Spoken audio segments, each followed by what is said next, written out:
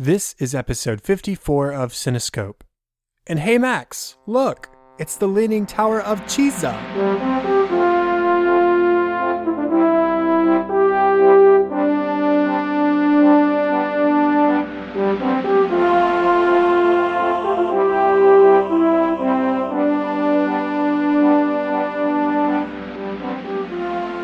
Welcome to Cinescope, where our goal is not to criticize or to assign ratings, but rather to celebrate the movies we love, exploring story, characters, music, and relevance to the world around us. I'm your host, Chad Hopkins, and joining me today is Andrew Grant to talk about one of our favorite films, A Goofy Movie. Andrew, how are you doing tonight? I'm doing fantastic, Chad. Thank you. I'm excited to have you back. It's been a little while. The last one we talked about, I think, was Muppet Treasure Island back around episode 31 or so. So it's good to have you back, and it's funny, we're actually going to be talking about another one of those movies that we've sort of referred to as our staples, where it's just one of those ones we reverted to when we wanted something to watch. Yes, absolutely love A Goofy Movie. Definitely had to revisit it after it came out, seeing the fact that we were not very old when that happened, but we've definitely enjoyed it in the years since.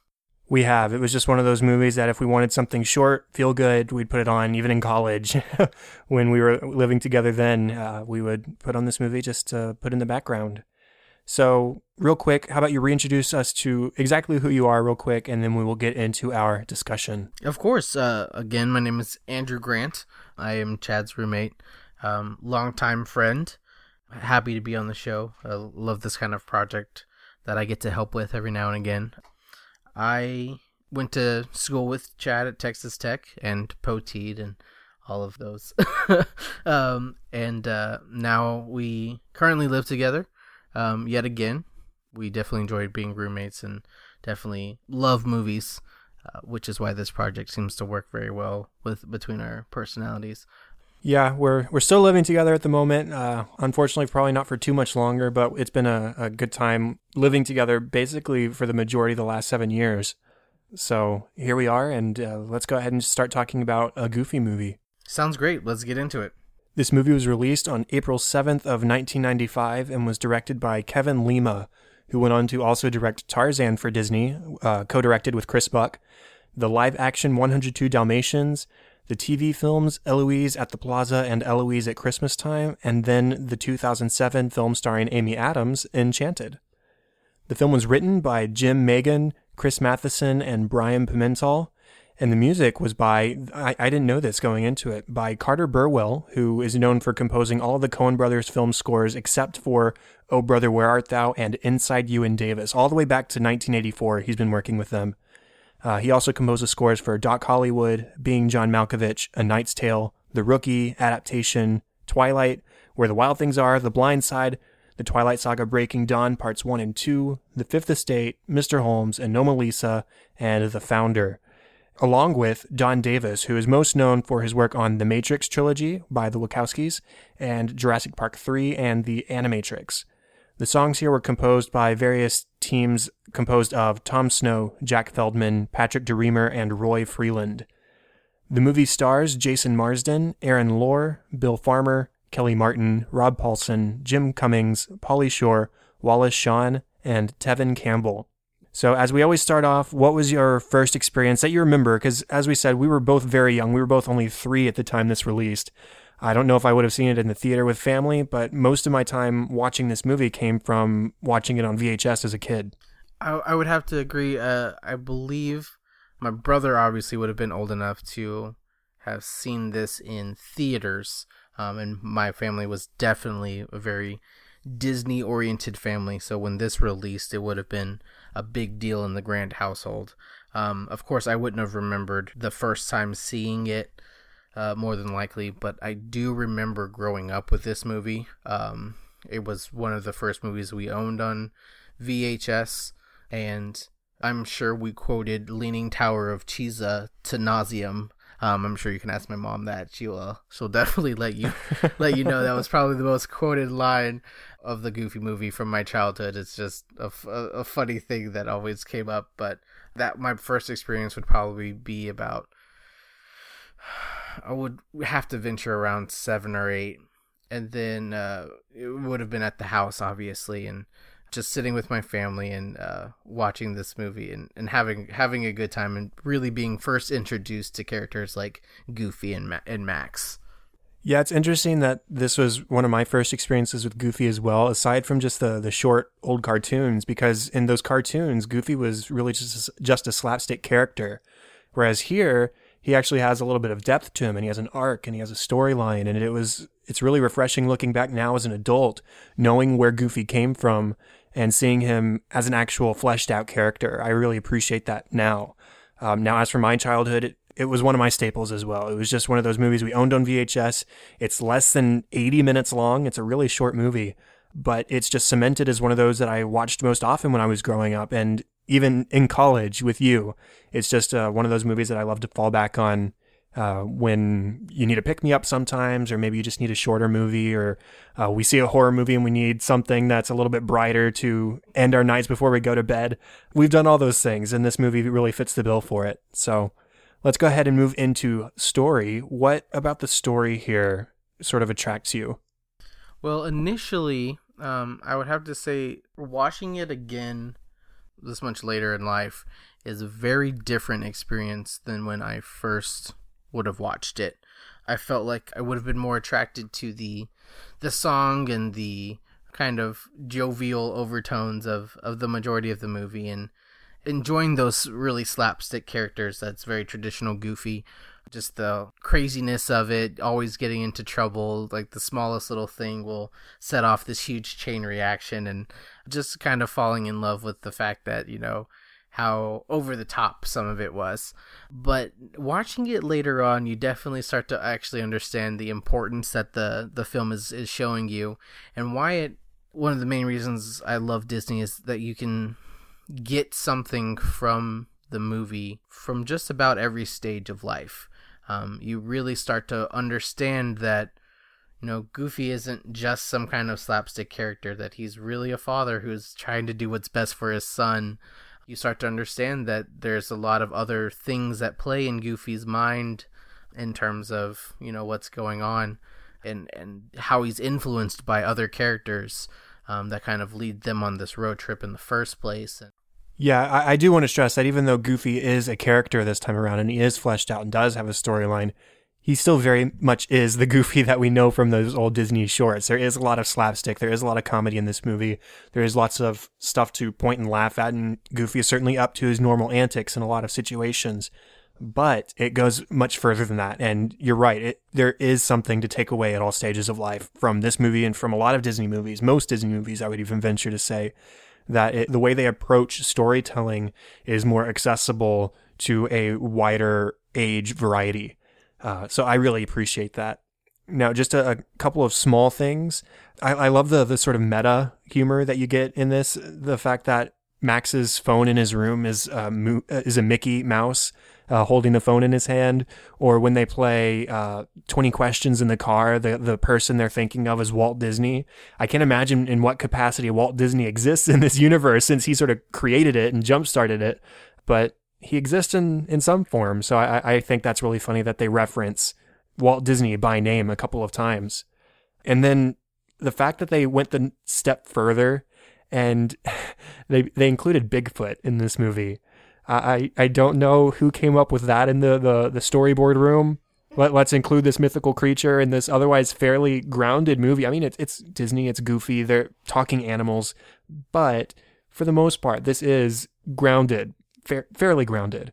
And then all of a sudden they're camping and Bigfoot shows up, and he's running through their stuff, and he's dancing to the Bee Gees, and he's doing all these kind of things, and it's the silliest thing, but I really like the inclusion of Bigfoot because it adds that extra layer of comedy that Goofy has been documenting their trip on video camera, and then he videos Bigfoot after he accidentally catches him with his fishing pole, and then the videotape is ultimately destroyed by Bigfoot, and it makes you almost wonder, how many times has this happened with Bigfoot, and how many other people have met their demise, or their cameras have met their demise at the hands of this fantastic character. So small thing, but it always makes me laugh, and that scene's one of my favorites of the film.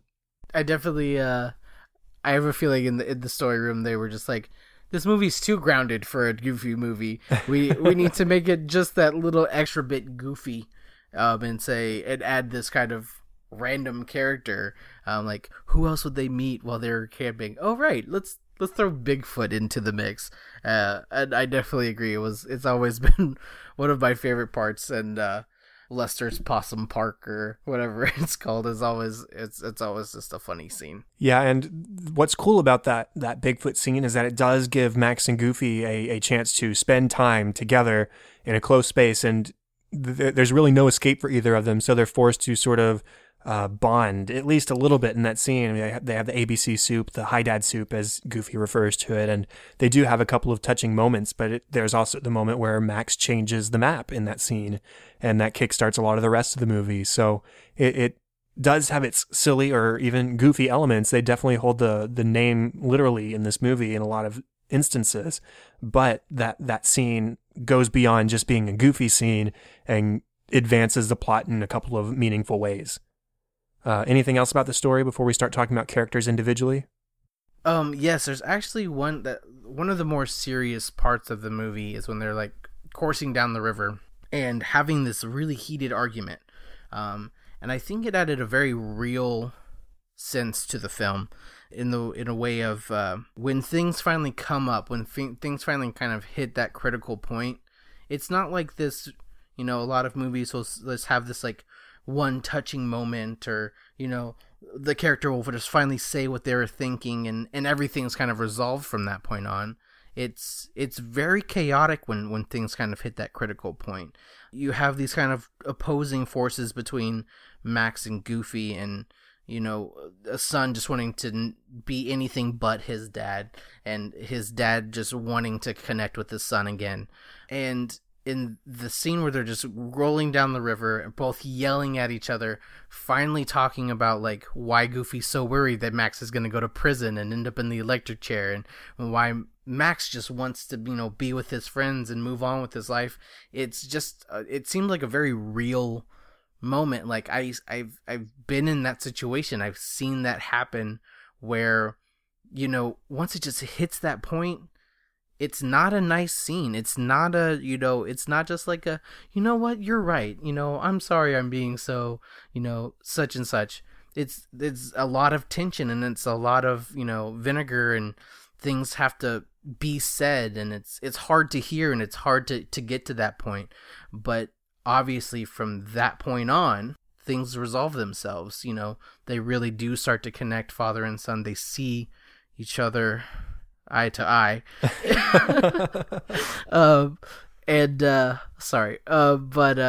They finally recognize like where the other is coming from, and I think they did a really good job at presenting it and how more often than not those kind of situations would resolve themselves.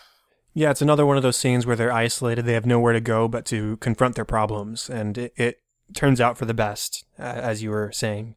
And that actually segues pretty well into just talking about the characters. So Max is just our typical teenager character. I mean, he's beginning to be interested in girls. He's worried about his image. He's picked on at school a little bit.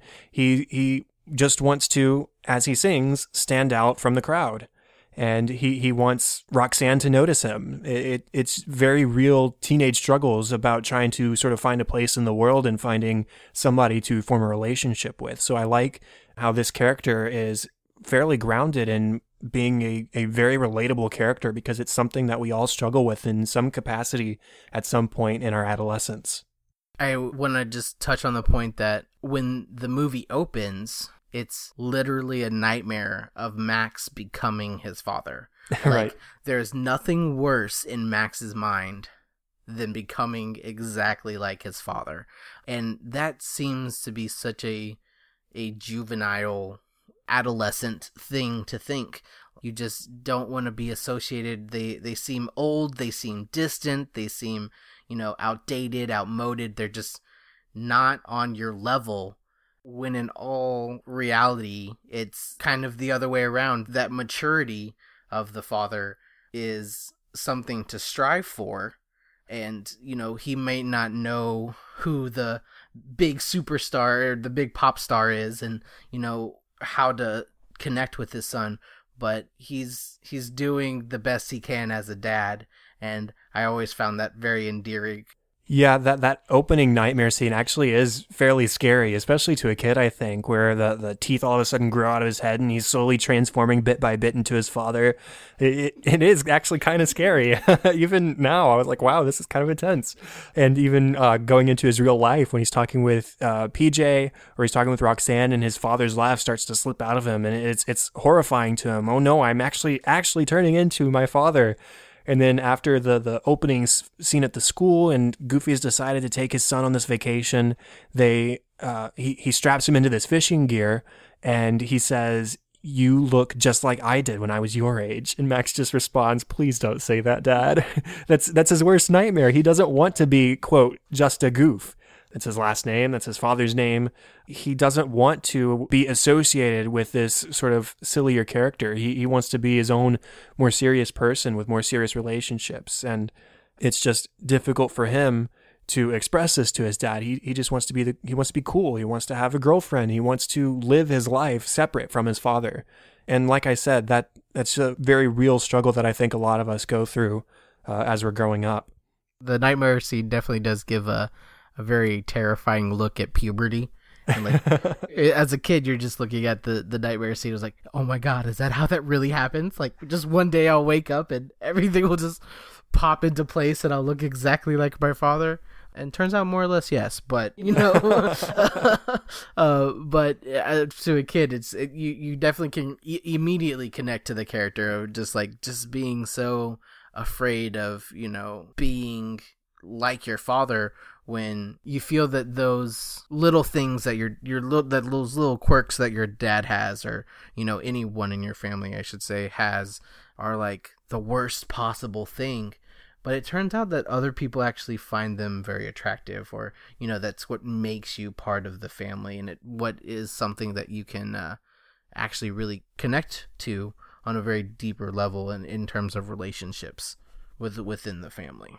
And even Max going out on this vacation with his father, this forced vacation, whether we've all gone on a vacation we didn't want to participate in, or whether we had to go to the grocery store at an inopportune time, or a family reunion when we wanted to just hang out with our friends, this is something we all relate to. And the problem Max has is that he's not able to really communicate to his father why he doesn't want to do this, or why he would rather stay at home, and who this girl is he's going after. There's this lack of communication both ways, really, but especially here in the beginning, from Max to his father, just explaining what's going on in his life and why he's trying to sort of be his own person and what he's trying to pursue. And it's not until later, once Goofy starts being less of a controlling father, as Pete is trying to get him to be, and starts accommodating Max, and he gives him map duty and says, hey, you get to pick the stops for the rest of the way to our destination. Once Goofy starts that accommodation, Max actually starts to accommodate Goofy at the same time by he goes to the theme park, and his dad's not too into the theme park. It makes him sick, but Max says, well, okay, then let's go to this Ball of Yarn Shack. That's something my dad would be interested in, and hey, it doesn't look too bad to me either. So they start helping each other out. They start picking things that they both might have a little bit of an interest in. It all comes from communication. At the end of it all, end of the movie, he's both more open to that time spent with his dad, forced or not. He's enjoying it more. He's enjoying his dad's company and is understanding that, hey, maybe becoming like my dad isn't the worst thing in the world.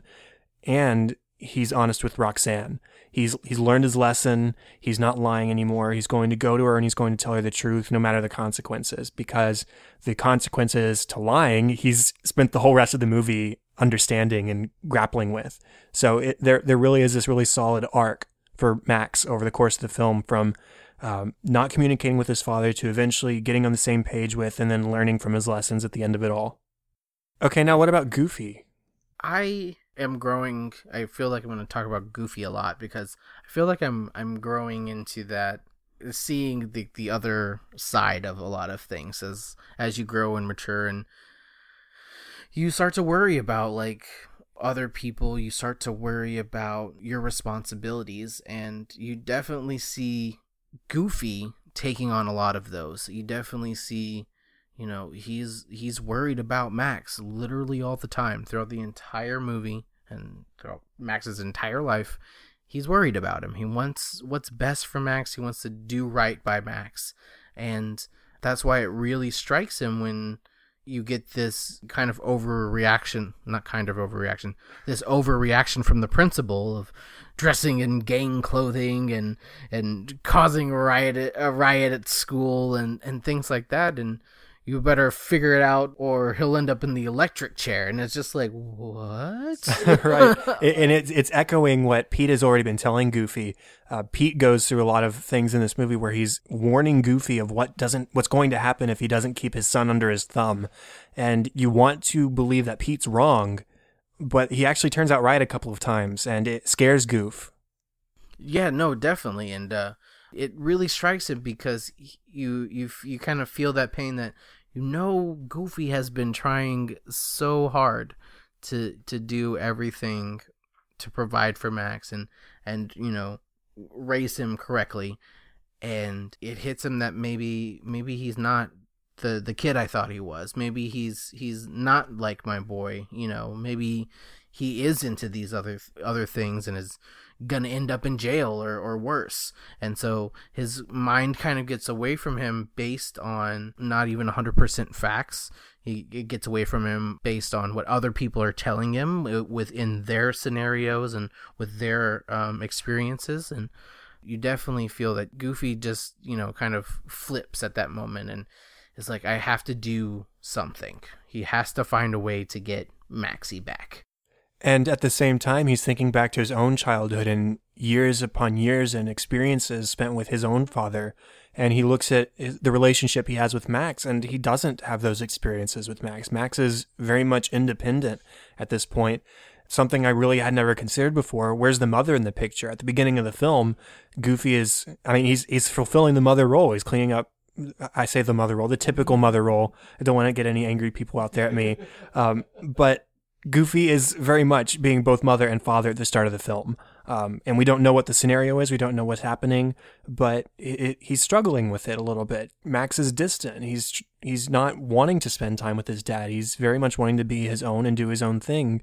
And Goofy doesn't remember that with his own father. He remembers his fond memories with his father and just wants to make some more of those himself. So those sort of nostalgic memories with his own father, and then these warnings from everybody else that Max is a bad kid, that he needs to be reconsidered how he's raising him, that he might end up in the electric chair if he continues on this path. And yes, it's all conjecture. Yes, it's not all 100% fact, but combining everything together, he panics a little bit and he thinks, okay, what can I do? Okay, surprise fishing trip. I did this with my dad. There's stops along the way that I remember that are landmarks to me of my childhood, and Max is going to love this because I love this. And you just, as a parent, really can't force your experiences on somebody else, especially your own kid. Very true, because it's basically Goofy is now asking him to be exactly like him. I liked this, you should like this. I did this, you should do this. And as we well know from the opening scene, that is the exact opposite of what Max wants. Whether that's even truly what he wants, but that's what he's afraid of. And so I think it takes a while for them to both realize that reliving the past isn't necessarily wrong, but making your own memories is so much more important. And Goofy is definitely romanticizing his own childhood, and he's struggling to accept that Max is quickly not a kid anymore. And he's really forcing these things on Max without communicating. Just like Max was having a problem communicating his life to Goofy, Goofy is having problems communicating why he's doing this all of a sudden to Max. Max just sees it as sort of a power move, or him being overly controlling or helicoptering even. He doesn't have a reason. It's just all of a sudden, okay, my dad's forcing me on this vacation that I don't want to go on and making me go to this possum park that's super lame and old and falling apart. And it's just him, like you were saying, forcing these experiences on me, things that I don't want to be. He's trying to make me be, and that doesn't work. So while Max, yes, has a communication problem, Goofy also has a communication problem because he's not explaining himself and he's not voicing his concerns to his son and even revealing that he knows about this situation that happened at school on the last day. But at the very end, they finally resolve their differences. They've sat and they've sung on the car, and Goofy, after they've started talking to each other and telling each other what's going on, Goofy does what he can to not let Max down. When Max is honest with him, he tells him the truth. Goofy is more open to him and tells him the truth. They're both more open to being friends beyond just being father-son. And that's an important message for sure, that there needs to be communication of some kind, or these relationships just aren't going to be as fruitful and as positive as they could be. Very true. I mean, it's kind of a turning moment where they not only see each other as, father and son to father. They see each other as someone who's actually there for them, someone who has their back and they can rely on. And so once that line of communication is open, you definitely see that they're there to support each other, and they're there to do whatever it takes to fulfill the other person's goals and dreams and aspirations. And they find a way to kind of make that one cohesive thing instead of, two conflicting ideas. They even sing about it. They've got the song Nobody Else But You, and they say at the end of it, when I start to sink, I would rather go down with nobody else but you. That's one of my favorite songs in the film, just because of the resolution that it brings to our characters. Now, in contrast with these two, we have PJ and his dad, Pete. PJ is straight up scared of his father. Pete talks about keeping his son under his thumb, and there's this one scene where they're, quote, camping out in the forest, and they've got this giant RV with a pool and a bowling alley and all this kind of stuff. And Pete is bowling and talking with Goofy, and he misses one pin, and he yells at the top of his lungs for PJ to come up, and he points at the pin, and PJ goes and he knocks it over, and he celebrates like he actually bowled a strike. And the whole time, PJ is just sort of staring at him like, well, I did another thing for my dad. Now, am I at least going to get some sort of approval? And Pete actually psychs him out of like a high five or something like that. And PJ just sort of stands there looking upset. There isn't a relationship there. It's very much drill sergeant and private, right? There's not a lot of love. PJ probably sure respects his dad. He does what he's told, but there's not a relationship. And it's a really powerful contrast between these two families. And I think it's definitely making a note of like very different parenting styles in general. There's this thought that you kind of have this subservient child role, and you are the leader of the family, and you are responsible for them and have to take. And although that is very valid, you are responsible for your children. You are, kind of the leader, and you may have to force them into doing things they may not want to do, because you believe it's for their best interest. There are some times that is not the case, that isn't what needs to happen, nor is it something that needs to happen 100% of the time. And so you see that Goofy doesn't want to do it at all, which is just kind of the polar opposite. And I definitely believe that, there's always that gray area, everything with balance, that there should be that kind of leadership, but not necessarily that overbearing and, oppressive force as a parent. Any other characters to talk about or even just mention? Bobby. Because in a movie that absolutely needs zero comic relief, Bobby is still comic relief. So even getting in trouble at the principal's office, getting them in trouble and helping them get in trouble in the first place, just being that kind of extra character who's just over the top, even more over the top than, he fits really well in with the movie. I always enjoy his lines. As I was saying earlier, we quoted Leaning Tower of Cheesa way too often growing up. And even though he doesn't have very many lines, I always enjoyed Bobby.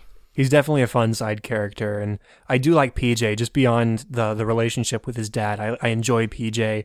And then Roxanne, great love interest for Max. As a kid, I liked Roxanne a lot. I think she would probably clarify as somewhat of a childhood crush. You look at cartoons differently as a kid as you do as an adult, and so Roxanne, like Lola Bunny in Space Jam or something like that, those are girl characters that I had an early sort of like, oh, she's cute or pretty or whatever you might think as a child.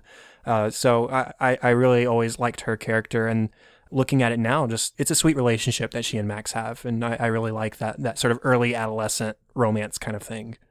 Yeah, no, I did want to mention one more thing about Roxanne, is that she brings Max to realize that being like his father isn't necessarily a bad thing. Right. In fact, one of she knew that she liked Max the first time he laughed. And of course, Max has that traditional goofy laugh, and he tries to hide it the entire movie. He literally covers his mouth every time it slips out. And at the very end, she's like, "Wait a second, that's actually what I first noticed about you. That's why, I actually considered liking you or us talking, was your laugh." And it finally clicks to Max. I mean, at that point in the movie, he's already okay with the idea of being like his father, but it really, brings it home that he had fantasized that she would never talk to him if he became like his father, when in all honesty, that's the opposite. Well, at the beginning, he sings a song, Stand Out by Powerline, and ultimately what does Goofy do beyond anything else in this movie? Stand out. And turning into his father, he's going to be very much of a standout as well. And he can make that positive or negative. And at the end of the film, he definitely learns that it's not so much negative, and that he can see himself becoming his father because they've got a more positive relationship. Now, the music in this film, the score by Burwell and Davis, it's feel good. It references the soundtrack songs, includes little snippets of them here and there, and it's sweet in all the right moments, especially those father-son moments between Goofy and Max, like on the car when they're resolving their differences, and at the end when he's with Roxanne on the porch and he's admitting to lying, and she's revealing that, hey, I liked you before all this Powerline stuff. The music is very sweet. Now, that's not my big takeaway as far as music goes in this movie, but I just wanted to mention it because Burwell and Don Davis are pretty big names in the soundtrack community. So very cool that they worked on this together. Now, Andrew, what about the soundtrack songs? What do you have to say about those? Anything from Powerline. Like this, throughout the entire movie where they're singing the Stand Out song, you get snippets here and there. You get the majority of the song in the beginning, and you see Peach dancing to it in the middle while he's cleaning the RV. It's just catchy. It's catchy 90s music, and who can't love that? And then obviously Eye to Eye at the very end is my jam. Yeah, you were singing it for a good 10 minutes after we finished watching. And I probably will for the next 3 months. So that's just how it goes. It just gets stuck in your head. It's the perfect amount of cheesy and the perfect amount of catchy. And those are definitely my favorite songs. In fact, I kind of forgot there were other songs in this movie because I really only remember the Powerline songs. Yeah, the Powerline songs are definitely the ones that people remember most, especially Eye to Eye at the end because it comes with the big dance number. And there was a video that started floating around a couple of years ago. I don't remember. I think it's Peter Hollins and somebody else did a collaboration where they did a live action performance of that song at some festival. And I'll include the link to that in the show notes because it's definitely quite the nostalgia trip if you remember watching this movie when you were younger. I really like Stand Out by Powerline as well because we actually get it in two parts at the beginning of the film. There's the first time we hear it when he's on stage and he's at the rally and he's getting everybody to notice him. And then afterwards, after he's already been to the principal's office and he's established this date with Roxanne at the end of the next week, and he leaves school and his journey home is punctuated with Stand Out. And it's a cool contrast because those two scenes, there's a scene, the reprise of Stand Out, and then before on his way to school when he's singing After Today.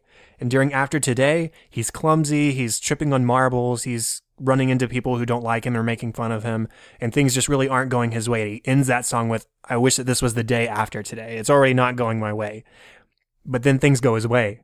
And he sings the reprise of Stand Out, and everything all of a sudden is going his way. He's pulling off these cool skateboard tricks. He just has quite the journey home, and it's a lot of fun that we get this song in two parts, and they really contrast between each other. Now, aside from Eye to Eye at the very end, which is really a culmination of the resolution between these characters, the other favorite I have, as I already said, is Nobody Else But You. Now, what I love about really all the songs in this movie is that they all really build the narrative. There aren't really throwaway songs in this movie. You start with After Today, which is establishing Max's feelings for Roxanne. You've got On the Open Road, which is sort of the Journey Begins song. Nobody Else But You mitigates the anger and the disappointment between the father-son duo. And then, like I said, Eye to Eye is the culmination of the resolution. And Stand Out at the beginning also establishes really what Max is trying to do this whole movie, is stand out from the crowd and be his own person. It's just really cool when you can have a movie where all the songs are building the story and building the characters and not just sort of set pieces where they get to a point, they sing a song, nothing really happens, but it looks pretty, and then they move on. I like that they don't fall back on that. That is a fantastic point, that the songs, after watching again and realizing that there are other songs in the movie, are very crucial to the storyline. You wouldn't get a lot of the character development. You wouldn't get a lot of that resolution if you were to take these songs out. Like, you wouldn't have a story, essentially. So I definitely agree that you see the characters grow and you see major points and progression through the narrative through song. And I definitely enjoy that. The songs here, they're firmly planted in my childhood, and even watching today after the first time in several years at least, I can sing along to most of them in many ways. I remember a lot of the lyrics, and even without the music, I think I could do a pretty good job of just remembering and not missing too much of these songs. They really are part of my childhood in a big way. Now, moving on to takeaways from the movie. This is a 78-minute Disney movie, but as we've been talking about, there's a lot that we can take away, and there's a lot that we can sort of learn from, especially as a kid, something that's this short and digestible and fun. It's great that Disney is able to pack these kinds of lessons into a movie such as this. So what's one of your takeaways, Andrew? I would have to say one of the bigger takeaways is growing up, maturing, isn't necessarily the monster we make it out to be. There's a lot of stress. There's a lot of change.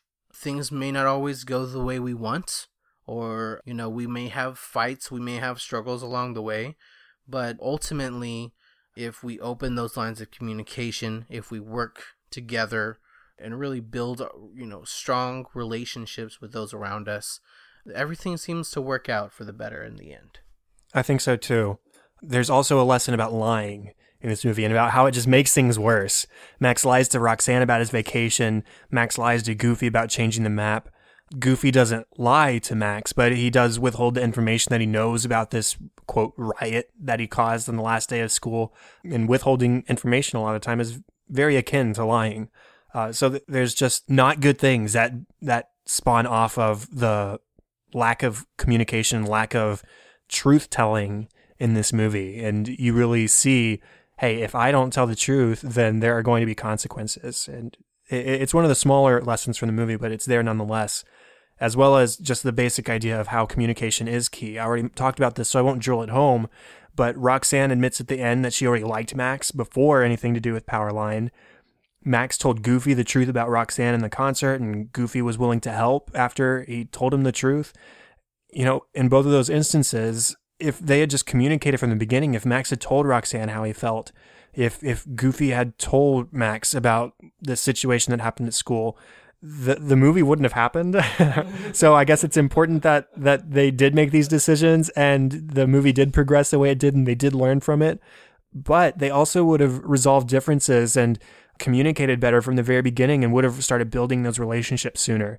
So I think that's a pretty good lesson as well. Actually, as you were talking, I kind of realized something else, that especially in terms of being honest and not lying. And this may be a stretch, but hear me out. I definitely feel like it may be playing into this kind of societal need, or this societal instinct that people won't accept us how we are. There has to be some major change. We have to be some super popular someone. We have to be the megastar on the stage. We can't be the same. We can't be like our fathers. We have to be different. And this kind of, a lot of the lying in the movie comes from masking our feelings or trying not to show who we are. And so, when Goofy is afraid that, he's losing his son, he doesn't approach that honestly not with himself, saying, why am I going on this camping trip? Is it because, I want to connect with my son? Or is it my own fear of losing him? Why, with Max, why don't I just talk to Roxanne? Because of his own fear of the fear of rejection, not being accepted because of how he sees himself. So I definitely think that's where a lot of the dishonesty comes from, is trying to hide our own fears and trying to hide the fact that we don't think ourselves good enough. Again, maybe a stretch, but I'm just, as you said that, I realized that the lies weren't necessarily malicious, but they were mainly caused from people or characters who didn't want to show that vulnerable side or admit to themselves that they were afraid. No, I think there's definitely some truth in there. And, if a movie makes you think about something, then it definitely has validity, because movies are more than just entertainment a lot of the time, or at least the way I like to view them. They're definitely more than entertainment. So yeah, I like that.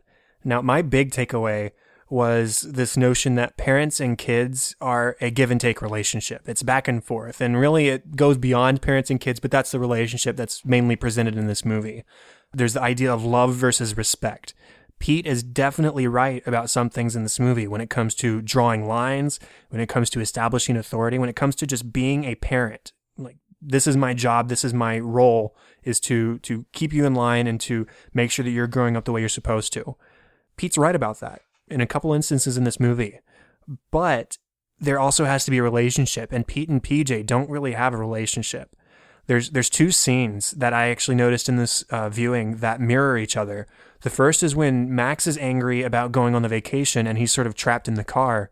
And the other one's at the end of the film where Max has taken the wrong turn at the junction and Goofy is angry and he's trapped in the car.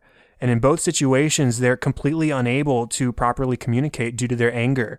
So if they had been honest with each other, if they had talked to each other, if they'd had a positive relationship established, then they would have been able to explain themselves and explain why they were making these choices.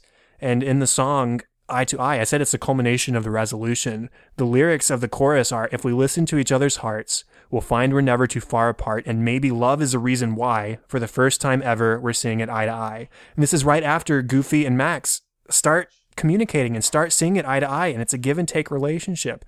When they talk, when they apologize, they're honest with each other, they're willing to help out. And that's my big takeaway, is that father-son, mother-daughter, any mix of those, friends, you have to communicate to each other. You have to be willing to give and to take.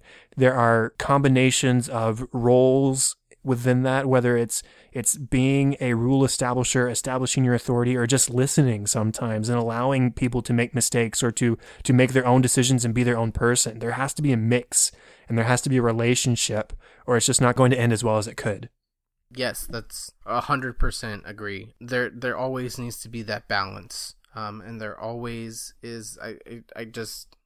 You're so right in that the Eye to Eye song is the culmination of, this resolution throughout the film, that they're finally showing their true self. They're opening up their most vulnerable self, listening to each other's heart, finally seeing things eye to eye. These lyrics, they have meaning. They're catchy, yes.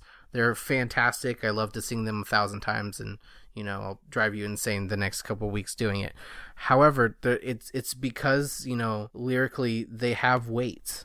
This is a very important theme, that once you're truly honest with yourself and truly honest with those around you, you'll be amazed at how that can affect your relationships, and you will be amazed at how much more progress you can make in your own goals and your personal life when you're there to help other people and you're honest about needing help when push comes to shove. Definitely. And I just want to read a couple more lines from the song. There's, maybe we'll discover what we should have known all along. One way or another, together's where we both belong. And then in the next verse, it starts with, if a wall should come between us, too high to climb, too hard to break through, I know that love will lead us and find a way to bring me to you.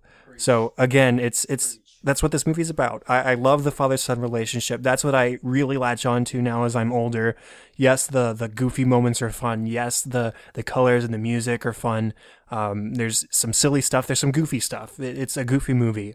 But the father-son relationship is what really I take away from at the end of the day. So I think with that, that is the end of the official 54th episode of Cinescope. Thank you, Andrew, for recording this with me and checking another box on our staple movies list that we talk about on this show. Of course. Glad I could help you with the most serious review of the Goofy movie. Yes, for sure. Contact for the show, facebook.com/Cinescope podcast and @Cinescope pod on Twitter. Rate, review, and subscribe to us on iTunes. That's a big help to the show. It's been a while since we had iTunes reviews, so if you listen to the show, if you enjoy the show, please consider doing that. It's a big help, and it helps us to reach out to more people. If you have feedback or if you have ideas, you can always email thecinescopepodcast@gmail.com. And also, if you're interested in co-hosting, you can contact me through email there as well. Now, Andrew, we've established in the past you don't use a whole lot of social media, but is there any places you want people to know of? Not really. I'm still not really on social media. You can see his old tweets at PapaG73, but for the most part, as we always say whenever Andrew's on, if you want to talk to Andrew, talk to me and we'll get you in touch. Sounds good. The best place for me, as always, is at Chadadada on Twitter. That is CHADADADA. And facebook.com/Chad.Hopkins. And just a side note, if you send me a friend request, that's perfectly okay, but just let me know that you're a listener to the podcast and I'm not just getting a random friend request. That's happened a couple times recently. I've gotten a bigger influx of spam friend requests on Facebook, so just if you're a podcast listener, love to be friends with you, but let me know so that I'm not ignoring or deleting your request.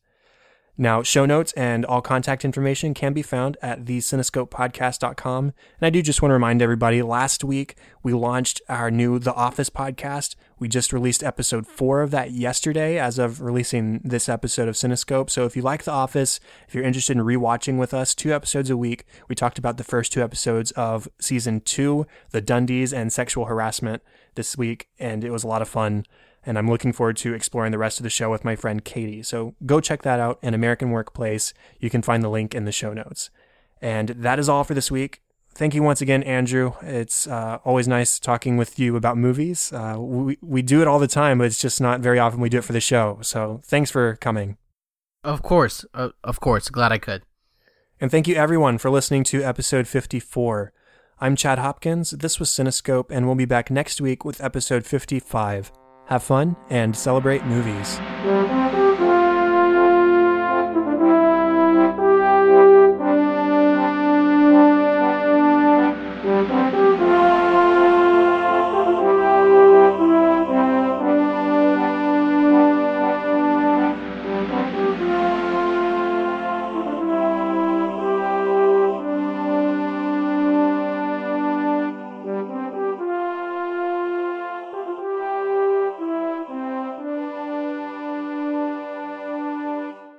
Brr, brr, brr, brr. Brr, brr, brr.